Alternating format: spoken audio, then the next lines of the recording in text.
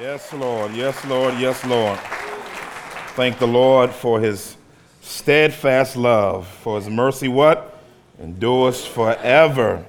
And we celebrate the living God because he is worthy of all of our praise and all of our adoration and all of our affections. And so the Bible says, put on, for the spirit of heaviness, put on the garment of praise. You got to learn some secrets, some kingdom secrets. When you feel heavy, put on the garment of praise means lifting your hands despite what you're in.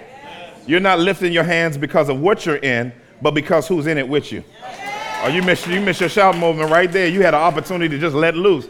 But if you recognize who's with you within your circumstances and what he's able to do to transform you and change you despite of what you're going through, you can put on the garment of praise and give him honor, and you can give him glory, and you can give him praise. You can give him praise. Yes, you can. What an honor it is to gather with the saints. I'm just getting back from a few weeks of just R&R. I wasn't going to take off until August, and the elders was like, Pastor, you haven't taken off in a long time. You need to go ahead and take a couple weeks. And I was like, well, I'm taking off in August. They was like, can you please just take off 2 weeks? And I was like, it's going to take 1 week to shut down and 1 week to actually rest. And so I said, all right. So I took some time, and me and my wife had some time. I didn't realize that I now like I like rural areas. Like, dang, I don't know what happened to me. Like, I'm urban to the core, man. I went on the where they had the wheat in the field blowing like this, and the wife hair flowing in the thing, and we just out there with raccoons and all kinds of stuff, and man, wildcats and coyotes, and enjoyed a little bit of time of R&R, and thankful for the great God for all of his mercy. Just a few things before we dive in. Some of you all have gotten on me over the years, like, Pastor, when you're somewhere, please, can you let us know when you're going and that type of thing. And so as things come up, I don't overwhelm you guys with going everywhere with me, but there are a couple of things that I am asking some of the men to come to. On this next June, we're going to Newark. It's going to be a great time to come alongside this church and to just minister there with them and just do a men's breakfast with them. So I'm asking some men to come with me. Why don't you come hang with me? Sign up right there on the back table, and we can go and hang out just that Saturday morning. We'll be right back to Philly. Boom. Be back for a Sunday morning gathering. And then Christian Stronghold has asked me to preach the Sunday afternoon service. We'll be announcing that pretty soon. But historic to me, legend in the city. One of the oldest living guys in the city who's planted a church 40 years ago, Pastor Willie Richardson, one of my missiological heroes. He's done so many different things in this city to help people, from counseling and to urban family ministry and all different types of things. And so, and some of you have come from there, and he knows about that, and we talked about it, y'all being here, amen. And he said he's okay with it, and I said amen. And I said, thank you, Pastor. And so we and him get together, and I just shoot all kinds of questions to him, since he planted a church 60 years ago, and I planted one 10 years ago. So maybe he got something to tell me. So I spent some time with him. And so I'll be preaching for him and hanging out there. And so I'd love for everybody to come. I'd love for the choir to come and let's rock out for Jesus. Amen. And so let's go ahead and do that. I'm excited that next Sunday is another historic time for us. We'll be planting our fourth and fifth church. And I'm excited about this opportunity, if you will. Actually, it's third and fourth, rather. And we're excited about, I'm going ahead. But, and so we're planting a church in Bed-Stuy, or a.k.a. Bed-Stuy section of Brooklyn, New York. Now Pastor Brandon Watts is going there, and Pastor Tommy Forster will be going to South Central L.A., and we will be commissioning them next Sunday. So they will do their farewell messages next week. Then we're going to lay hands on them. So we need you here, and we need you praying, hands stretched. And as a church, elders don't send churches. Churches send churches. Amen. Churches plant churches. And so if you don't know us by now, we're church planting churches. So we believe in planting churches where nobody wants to go, but where God is at work. Amen. We want to be like Star Trek. We want to boldly go where no man has gone before. Amen. And so we want to see God birth renewing communities in very, very powerful places. Many of you know about Epiphany Camden. They're doing extremely well. We got Restoration Germantown. They're doing extremely well. We played a church in downtown Atlanta. They're doing extremely well. And so we believe in God for more and more and more and more churches to play. Let me just tell you something. One church can't reach one city. Can't reach them all. So the Acts teaches us about church planting churches who are healthy and birthing babies to give away your best. And that's what God calls us to do. Amen. So let's keep that forward thinking within our mind as we stand to our feet. Let's stand to our feet, get into our text for today. We'll be doing God Chasers after next Sunday. God, I keep saying that. God, that is a good title. But I'm going to do. We're going to start a new series. God, the Story Changer. Well, we're going to talk about how God interrupts lives and changes the trajectory of your. I don't know if you know it or not, but when you get saved, that's an interruption. That's an interruption. Somebody should have said amen right there. That's an interruption. And what God loves to do is to change stories. And he specializes in that. So we're going to do a precursor to that today. This is kind of like the preamble, if you will, to that idea today in John chapter 5. If you could turn there, we'll be reading from the ESV Bible. If you have one different than us, we don't mind for you reading, but if just for unison's sake, if you could read off the board with us, if you can see it, we make it nice and big. If not, put on your reading glasses and let's go. I'll read verse 1 with you, and you keep on going. That's our tradition here. Let's do it. Verse 1. After this, there was a feast of the Jews, and Jesus went up to Jerusalem. Keep going. Now there is in Jerusalem by the sheep gate a pool, in Aramaic called Bethesda, which has 5 roofed colonnades. In these lay a multitude of invalids, blind, lame, and paralyzed. One man was there who had been an invalid for 38 years. When Jesus saw him lying there and knew that he had already been there a long time, he said to him, "Do you want to be healed?" The sick man answered him, "Sir, I have no one to put me into the pool Amen. when the water is stirred up, and while I am going, another steps down before me." Jesus said to him, "Get up, take up your bed, and walk." And at once the man was healed, and he took up his bed and walked. Now that day was the Sabbath. So Jesus said to the man who had been healed, "It is the Sabbath, and it is not lawful for you to take up your bed." But he answered them, "The man who healed me, that man said to me, 'Take up your bed and walk.'" They asked him, "Who is the man who said to you, 'Take up your bed and walk'?" Now the man who had been healed did not know who it was, for Jesus had withdrawn, as there was a crowd in the place. Afterwards, Jesus found him in the temple and said to him, "See, you are well. Sin no more, that nothing worse may happen to you." The man went away and told the Jews that it was Jesus who had healed him. Amen. Amen. For this time, in this preamble or precursor to God, the Story Changer, I want to tag this text, Jesus, the great physician.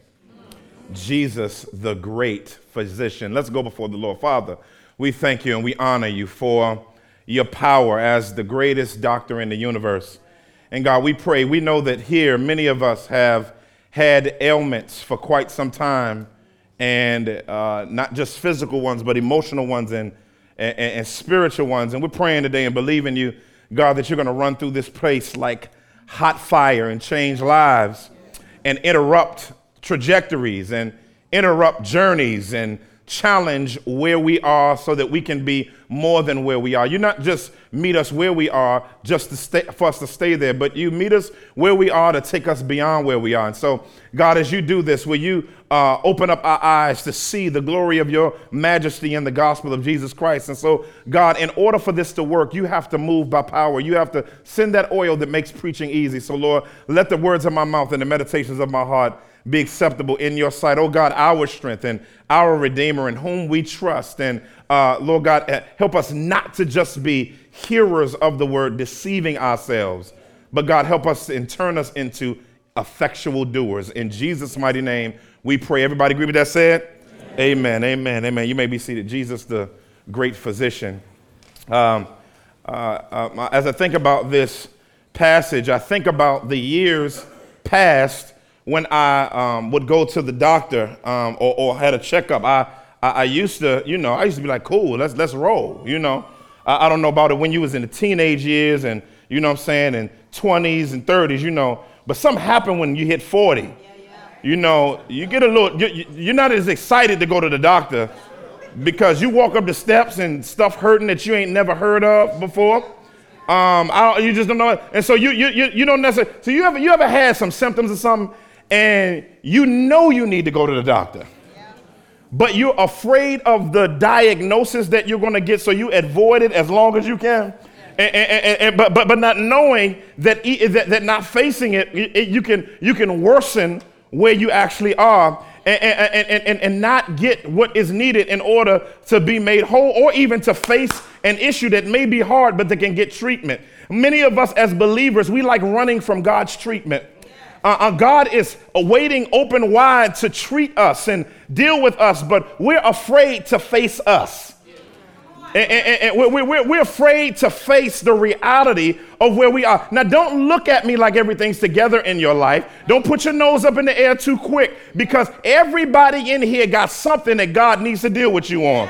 Everybody in here got issues in your soul. Don't look at me with your religious nose all up and you know what I'm saying? You got issues that need comprehensive peace spoken to it. And so all of us are here, people with ailments that are racking our body and challenging our souls that we need to allow the great physician to get to. And so we find ourselves in one of the Gospels, and this gospel is not a part of the synoptic Gospels, but he plays a great role in laying out the juice of who Jesus Christ is. We see in the book of Matthew that Jesus Christ by Matthew is presented as the King of Israel, the King of Kings and the Lord of Lords. In Mark, he's presented as the suffering servant. In Luke, he's presented powerfully as the Son of Man and the great physician. But then we come to John, who adds to the flavor of what they were bringing, and he presents Jesus Christ as God Almighty. Well, in other words, he presents him as God come in the flesh. In other words, he says, in the beginning was the Word, and the Word was with God, and the Word was God. Then later on it says, and the Word became flesh and skeneoed among us, and we beheld his glory. Glory as the only begotten of the Father, full of grace and truth. And no one has seen God at any time except for the only begotten God that's in the bosom of the Father. So what we see is we see something different. The synoptics present Jesus from his birth to his cosmic rule. But John does something different. He skips the birth narrative and he goes back further than the birth narrative and talk about in the beginning who was there. In other words, what he wants to do is he wants to present something to you that's bigger than you just looking at his birth. He looks at his pre-birth when he was standing on cosmic nothingness with God the Father and God the Spirit, and they spoke into nothing and something had to obey. In other words, John wants you to see, and John wants you to get your mind on the fact that the one he wants you to encounter is the one that always existed, the one who can come. If God can speak into nothing, and nothing has to say, I'm coming into existence because you said so. If your little something that exists, that's a mess, how in the world do you think he can't speak into your situation and change your situation? He can change you. He can come in. Do you know one word from God can shift the atmosphere of your life? Do you know that one word from God can change you over and over? Do you know that one word, matter of fact, a thought from God, a wink from God, a tap from God, a shimmy from God? If God can do it, nobody else can. Yeah. So we come to this booming passage. This seems weird, family. When you look at this passage, it's weird. But it's powerful, right? You see something powerful, which brings me to my first point. If you're going to recognize that Jesus is the great physician, number one, you got to recognize that, listen to this, Jesus passes by the stubbornly clean for the admittedly dirty. He passes by those who are stubbornly clean for those who are admittedly dirty. Now look at the verse. It says after this. Somebody say after this. Now you got to recognize that that John is utilizing after this as a signal to something that happened before that's going to be different than what comes after. Now in chapter 4, if you remember, he talked to a Samaritan woman. So he dealt with a woman that was a half-breed who responded to Jesus. You also see in the latter part of this chapter, you see him dealing with an official son. And he said, Jesus, if you just speak the word, my young'un to be healed. You understand? So unbelievers are more, these people in broken circumstances are more apt to be responsive because they know their need for the Lord. Yes. See, the problem with many of us is we don't know our need for the Lord. And but y'all think I'm not in the text. So look at what it says. It says, after this, there was a feast in, what does it say? In Jerusalem. Look at what it says. It says, and there was a feast of Jews, and Jesus went up to Jerusalem. What I like about this is it says there was a feast, but it didn't say Jesus went to the feast. It said he went to Jerusalem. In other words, in the midst of the feast, you got to understand, this is like NBA All-Star Weekend. You're going to go in there, or it's the Olympics, they are in town. You're going to go and enjoy that. So in this time period, there would be a swelling in Jerusalem from about 20,000 people to 250,000 people during the festivals. And so people would normally go and get involved in the festivals, but Jesus didn't go up for the festival. He went up for something else. Jesus isn't impressed with big gatherings. He's not impressed. He's not impressed with religious gatherings without him at the center. And so many times he'll bypass the religious gathering for the broken needy. And so look at what it says here in the text. I'm still in the text. He says, now there is in Jerusalem by the sheep gate a pool, in Aramaic called Bethesda, or house of divine mercy. It says, which has 5 roofed colonnades. In these lay a multitude of invalids, blind, lamed, and paralyzed. So what you see here is during this time when there were feasts, these colonnades was where all of the blind and the lame and the paralyzed hung out all the time. Now, what they would do is the rich and those who come in, who are religious, would come in to wash their animals off in that pool before they went in and sacrificed them. And so what would happen is they would come near the broken, but they only were concerned about their religion. So they wouldn't deal with messy people because it would make them unclean. So instead of becoming unclean ceremonially, they wanted to deal with their animal and take them inside. Now you got to understand the atmosphere out here. This is a messy atmosphere because everybody out here did not move too much because they had a lot of issues. And so this smelled like a very, very broken place because many of these people went to the bathroom around there. And then when the sheep got washed off, whatever was on them got into that pool. So you got them around in the midst of this stinchy atmosphere of mess of people who have been sitting here for quite some time in the midst of a mess. Now you would think that Jesus had more he was more sanitized than to go among these people. You would think Jesus would go in there with all of the people who are really religious and are making these sacrifices here, and they're going in there and they're going to worship the living God. But what's crazy about that is that God challenges us to not allow our religiosity to get in the way of our need. So what I like about Jesus Christ is Jesus Christ bypassed the gathering for the gully. He bypassed. So what he does is Jesus comes to Jerusalem and goes into the stinchy atmosphere. Now I like the fact that Jesus doesn't mind going dirty places. Now some of y'all are looking at me funny because you don't think you're dirty. You don't think you were trifling. But in all reality, to come and get you, Jesus had to come into a lot of mess to come get you. Jesus will bypass those who look clean for those who are really dirty. Now, anybody can clean themselves up and still be dirty because when you die, you're just dressed up dirt. You can embalm them. You can put makeup on them. You can put a wig on them. You can put a double-breasted, skinny, a bespoke suit on them with some gaiters or some wingtips or some ostrich skins with some sock game on, a Rolex and a pinky ring. But at the end of the day, they're still dressed up dirt. So here, there's some people that recognize early that they're already dirt. Help me today, God. In other words, the blessing of this is you're supposed to realize you're dirt before you die. Because until you realize you're dirt, God won't work. And so we see here powerfully in this passage, where God goes to this is supposed to be the place of divine mercy. Mercy is where you don't get what you deserve. But people still walk into the house of divine mercy believing that they deserve something. See, help me today. See, if you got to recognize, in order for the great physician to heal you, you got to admit something's wrong with you. You can say all day, I'm the head and not the tail, and all of that. You can say, the doctor said I got cancer, but I don't receive that right now in the name of Jesus. Hold on, you got cancer. You don't get healed by acting like you don't have it. Y'all looking at me funny. Oh, I don't have issues. And okay, well, don't ask him to heal you. Why are you believing him for something you don't have? God doesn't heal people who don't say they need healing.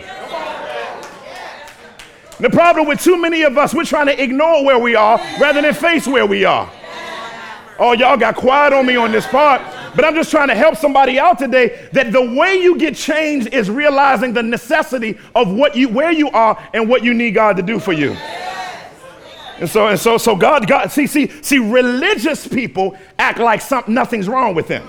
Religious people ignore the stench of their soul. Religious people don't see their pride. Religious people don't see their licentiousness. Religious people don't see their greed. Religious people don't see their pride. Religious people don't see their messed up mouth. Religious people don't see but people who are in the knowledge of the necessity of their need for change open up their mouths and say, God, I'm a mess.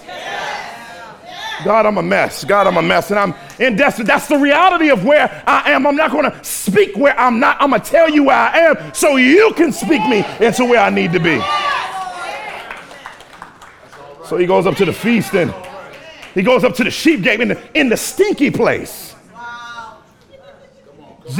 In the stinky place. Now, what's weird about this passage, family of God, it was very, very weird. This guy has been, it says, in this multitude of invalids lay blind, lame, and paralyzed. And it says one man. Somebody say one man. One man. Now, it's a lot of people out there, though. But I like the fact that in the midst of a mess, God can see one person. Y'all ought to help me right there. See, I'm so glad that God saw me. I'm so glad. I ain't mad at nobody else, but I'm so glad that in the crowd of the stench, that God can choose me out of the See, help me today. I like the fact that Jesus can zoom lens and focus on a person in the midst of a crowd. How many of you are glad today that God, in the midst of all of the folk that was around you, saw one man, saw one woman, and he decided that he was going to come over and get you in the midst of all of that. All of that. He came and got you. He didn't clean the mess up and come got you. He let the mess stay the same to take you out of it so that you wouldn't be the same and so that you can look at the mess and know that it was a mess. Somebody ought to help me today. And so I love the fact that he does this. And the Bible says Jesus saw him. I like that. That he had been an invalid for 38 years. Now, some scholars, a couple of them, I think they overstate this. The gnosko doesn't necessarily mean he saw divinely. I think he just saw him and he was like, dang, money been in this for a long time. Oh, y'all looking at me funny. You ever seen somebody like back in high school, they was fine.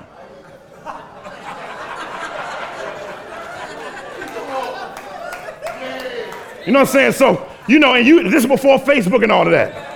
In fact, you say, oh man, you looking at the yearbook like they gonna be there. I'm gonna start doing jumping jacks, you know what I'm saying? You doing lunges and everything, 2-a-days, trying to get fine so that you can suck in your gut a little bit and cacao and button that suit up you couldn't get in 30 years, right? And you go in there and you like, whoa. I was good enough before I did. You ever seen somebody that was such a mess? You knew it took some work for them to get that messed up. See, Jesus saw him as like, dang. Money is tore up from the floor up. He sees him and he's like, man, he been working on this for a minute, right? Now, next point, I gotta move. Jesus wants more for us than we want for ourselves. Let's break that. Jesus wants more for us than we want for ourselves. Look at what he says here. Look, check it out. It says, when Jesus saw him lying there, he knew that he had already been there a long time. He said to him, do you want to be healed? Now that's weird. Okay. Y'all got like, because you may have read this before, you may not see the shock value in it. He didn't come up to him and say, hey, what's up, man? Some love. My name is Jesus. Came from heaven to earth to come save some souls. What's your name? Okay, man. I'm from Nazareth. Where you from? He didn't do none of that. You know what I'm saying? What's your mama name? What's your cousin? He asked him, he comes up to him and cuts to the chase. He says, do you want to be healed? King James says, do you want to be made well? Now, let me break a couple of things down here. Now, the word healed here is the word, it's hygienist, where we get our word hygiene from. So you got to recognize Jesus, when he's talking about this health, it's talking about comprehensive wholeness. He's not just talking about the symptom of paralyzation. See, you got to recognize when Jesus asks you a question, he's not asking you that question. If I could write my next book, I would write it on, because it's 135 questions Jesus asked in the Gospels. I wish I could do a devotional on all the questions of Jesus, because his questions are really, really deep. When he asks a question, he's asking something behind what he's asking you. And it's almost weird that he would ask a guy that's been 38 years in a condition, do you want to be made well? In other words, he's going to automatically think of his paralysis, but when Jesus heals, he's thinking about more than what's the outward sign of your brokenness. When God heals, he doesn't just heal your outside, he heals all of you. Help me today. When God wants to be at work in you, he wants to be in work in all of you. He's not just being at work in a piece of you. He wants to get into work into you. Many of you, under the sound of my voice, don't just need a blessing, you need him. See, many of us are concerned with just our symptoms being dealt with. But the question is, Jesus asked the obvious, do you want to be made well? Now you got to understand, that's a very, very good question, because healing comes with responsibility. Help me. In other words, for him to get healed, that would mean a whole lot of things for his life that hasn't happened before, because he's been sitting here for quite some time, but he's been in this predicament for 38 years. And so he's probably getting alms. In our day, it would be the equivalent of getting help from people like people who are handicapped or disabled today would get from the government. It was just beautiful. But what he tells him in a powerful way here, he challenges him. He says, do you want to be made well for real, for real? Do you want to deal with everything that it would take for you to no longer be like this? In other words, he would have to get a job. Wow. So that means he like, let me see, do I want healing now? Let me see. Because healing gonna mean I have to deal with people. Now you gotta understand, he hasn't been out of this stench in quite a while. So to get healed means he has to experience fresh air again. See, when you get healed and you see how messy it was, being healed can be scary because you'll see how backed up your life has been. And he says he's been in this predicament for 38 years. And in being in that predicament for 38 years, that means he's known nothing but paralysis. And that's many of us. Many of us have known nothing but paralysis. Many of us has known nothing in our soul but brokenness. Many of us have known nothing but that. And God is calling you to be scared no more of what newness of life would mean for you, what transformation would mean for you, what healing would mean for you. So he say, don't fear what I'm asking you to do, because what's powerful about this is Jesus didn't wait till he got it right. He met him in his lack of rightness. And so he said, do you want this? And you would think money would be like, yeah, right? But then he does something interesting. He begins to go on an ontological treatise. He says, sir, I have no one. He says, sir, I have no one to put me into the pool when the water is stirred up. And while I'm going in, someone steps in before me. He said, and basically he said, see, God, you be upgrading other people. You get them blessings before me. You know what I'm saying? You know, it's my turn in line, but the prophet told me it was my turn, but then it was somebody else's turn. I know nobody in here that ever experienced that. You know, where the prophet lied over you and told you your season was coming, but it still hadn't come yet. But what he's experiencing is he said, someone always gets blessed ahead of me. And so I've lost the will to want God to intervene, because I've gotten used to being in this circumstance, because I've gotten used to God leaving me here. And so don't act like God is concerned now after all this time. You ever been in a place where God is offering you newness, but you don't really believe him? You're like, I don't really believe you. I don't really believe you're going to change anything. And so, but Jesus, he didn't know who was standing in front of him. And so I like what happens next. What happens next is Jesus challenges his dysfunction by giving him an opportunity immediately. He says something powerful, and he says it very, very brief, and it's very, very simple. He says, get up, take your bed, and walk. Now, understand what's going on here. Jesus Christ only said two things to him. Do you want to be healed? Then secondly, he says, get up, take up your bed, and walk. In other words, the opportunity has now been made available. Now you have to understand, Jesus speaking this word is a real word of transformation for him. So in order for the healing to be enacted, he has to start moving. Now, in other words, he has to take the step of Christ has already made it available. Now it's up to him to respond by faith to the availability. Now you have to understand, because he's been paralyzed, his muscles are no longer dense, they have gotten small. And so in other words, he has to believe in the midst of a lack of muscular strength that God is able to help him to stand up. That means the healing doesn't come until he decides he's going to respond to God's word. Help me today. So that means you got to understand, he hasn't moved these body parts in a while.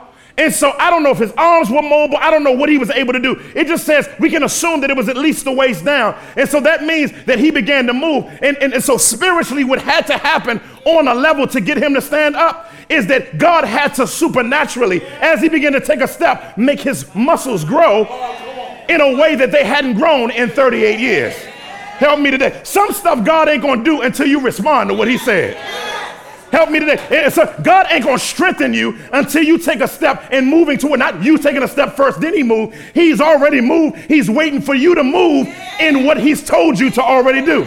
Now he tells him to get up. Now get up is enough. But then God, when he does something in your life, he wants to do it overwhelmingly crazy. So what he tells him, he tells him, get up. That means stand up. Boom. You got some strength to stand up. But then he shows out. He says, take up what you were laying on and walk. Hold on. Now, you got to understand, someone would have had to go through physical therapy. See, read this text. He tells him the thing that you were laying, pick up your hammock, pick up your lawn chair that you've been laying on, and I want you to carry it. And then I'm not only going to heal you, but I'm going to give you the ability to walk without help. That means immediately after 38 years, not only is his muscles there, but now he's able to walk around. Now you got to understand, he's walking around with the very thing that he used to lay on. Help me today. In other words, when God heals you, he wants everybody to know it. You ever seen somebody run a neighborhood, Junebug or Boo Boo and them on the block? You know what I'm saying? That everybody know, oh, he's just like that, let's just love on him. And he's the known dude that's messed up on the block. But what if that dude that you know of from the block, God intervened in his life and you saw him in his right mind? Just walking around like this. You say, what's up? Oh man, Jesus healed me and I'm fully. That would blow your mind that you've grown up seeing this person in this place and now they've had one encounter with Jesus and God spoke one word to them and now their lives are totally different. I'm not talking to Boo Boo, I'm not talking to Junebug, and I'm not talking about homie in the text. God is talking to you. God is talking to you that it's time for you to get up, take up what you've been leaning on by faith and show that you no longer lean on it, but you lean on me.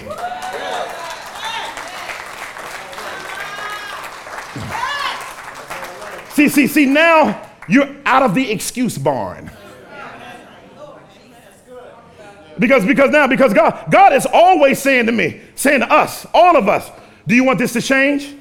Do you want your life to change? And you have a daily decision as a believer because your will has been taken out of bondage by the gospel to want your life to be absolutely different. He has to give an opportunity. And now what happens in the text is you're going to always have religious haterade. Religious, see the religious, why are you walking around? Who healed you? Not, wow, God healed you. See, the religious are always bothered by the lack of intricacy of their involvement in your affairs. and so because they weren't a part of it and it wasn't sanctioned by their mercies, by their law, they don't want to see you different. They just want to see you go through them to be different. In other words, they want you to be different on their terms, not God's terms. Somebody ought to holler back at your boy, because what happens is everybody ain't gonna be glad that you get healed. Especially the people that shared your brokenness. Because they depend on you being broken like them. And as long as you broken, they can stay in their state. But if God can heal you, then he can do it to them. And so it scares them out of their cave. Because God was making Israel look at Israel. In other words, he was comparing the fact in the earlier chapters that Gentiles had more faith than those who were in the kingdom. And they were more responsive. And really, he's pointing to the paralysis of the nation of Israel in this passage. He says, you as a nation are paralyzed and don't want to be made well. Whenever God does something in your life on a small scale, he's pointing to something on a massive scale that's happening to more than just you. So when God heals you, he's speaking to somebody else about their need for healing.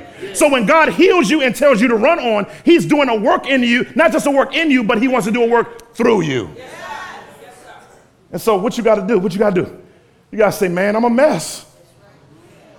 I'm in desperate need. Nothing ain't working, God. Basically, you say, God, I've tried everything and it hasn't worked. Tried everything. So God, I'm coming to you now, because David says you want truth in the inward parts. In other words, it's not just information, it's authenticity of you admitting how messed up your inward parts are.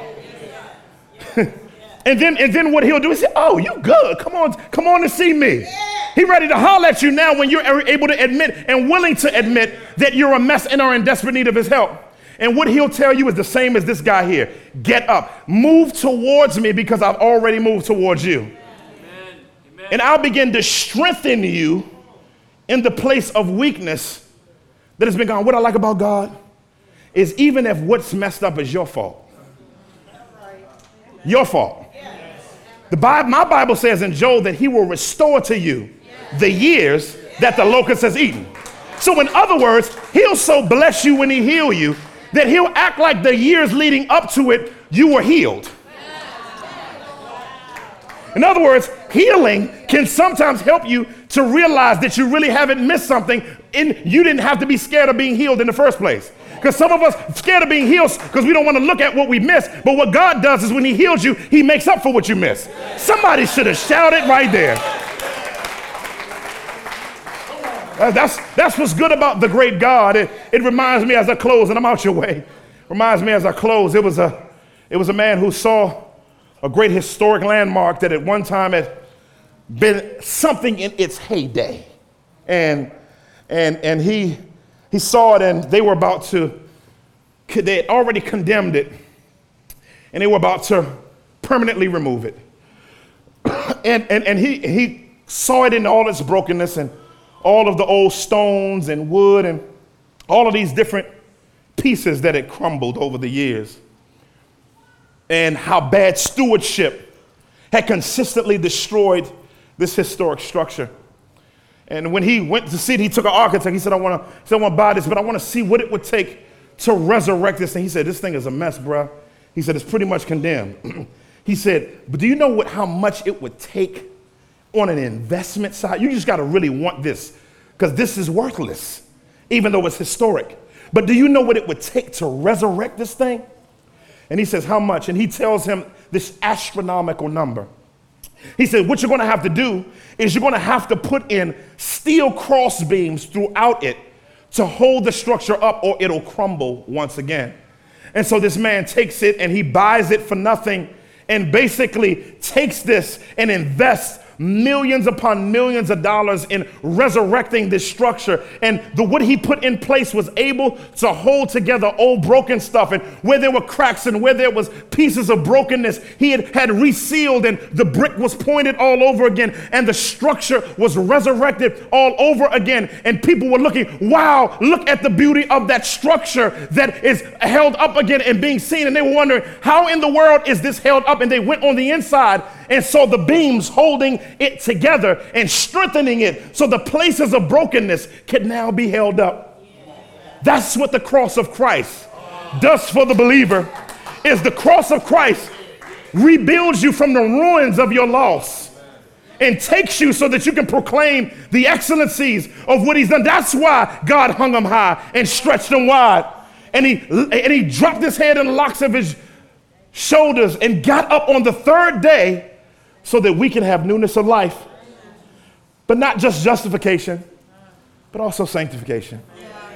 So that now we can continuously draw on the gospel for strength. So if somebody looks close enough at your broken life, and they look behind the corridors of your structure, the goal is for them to see Jesus holding you together through the power and the grace of the cross of Jesus Christ.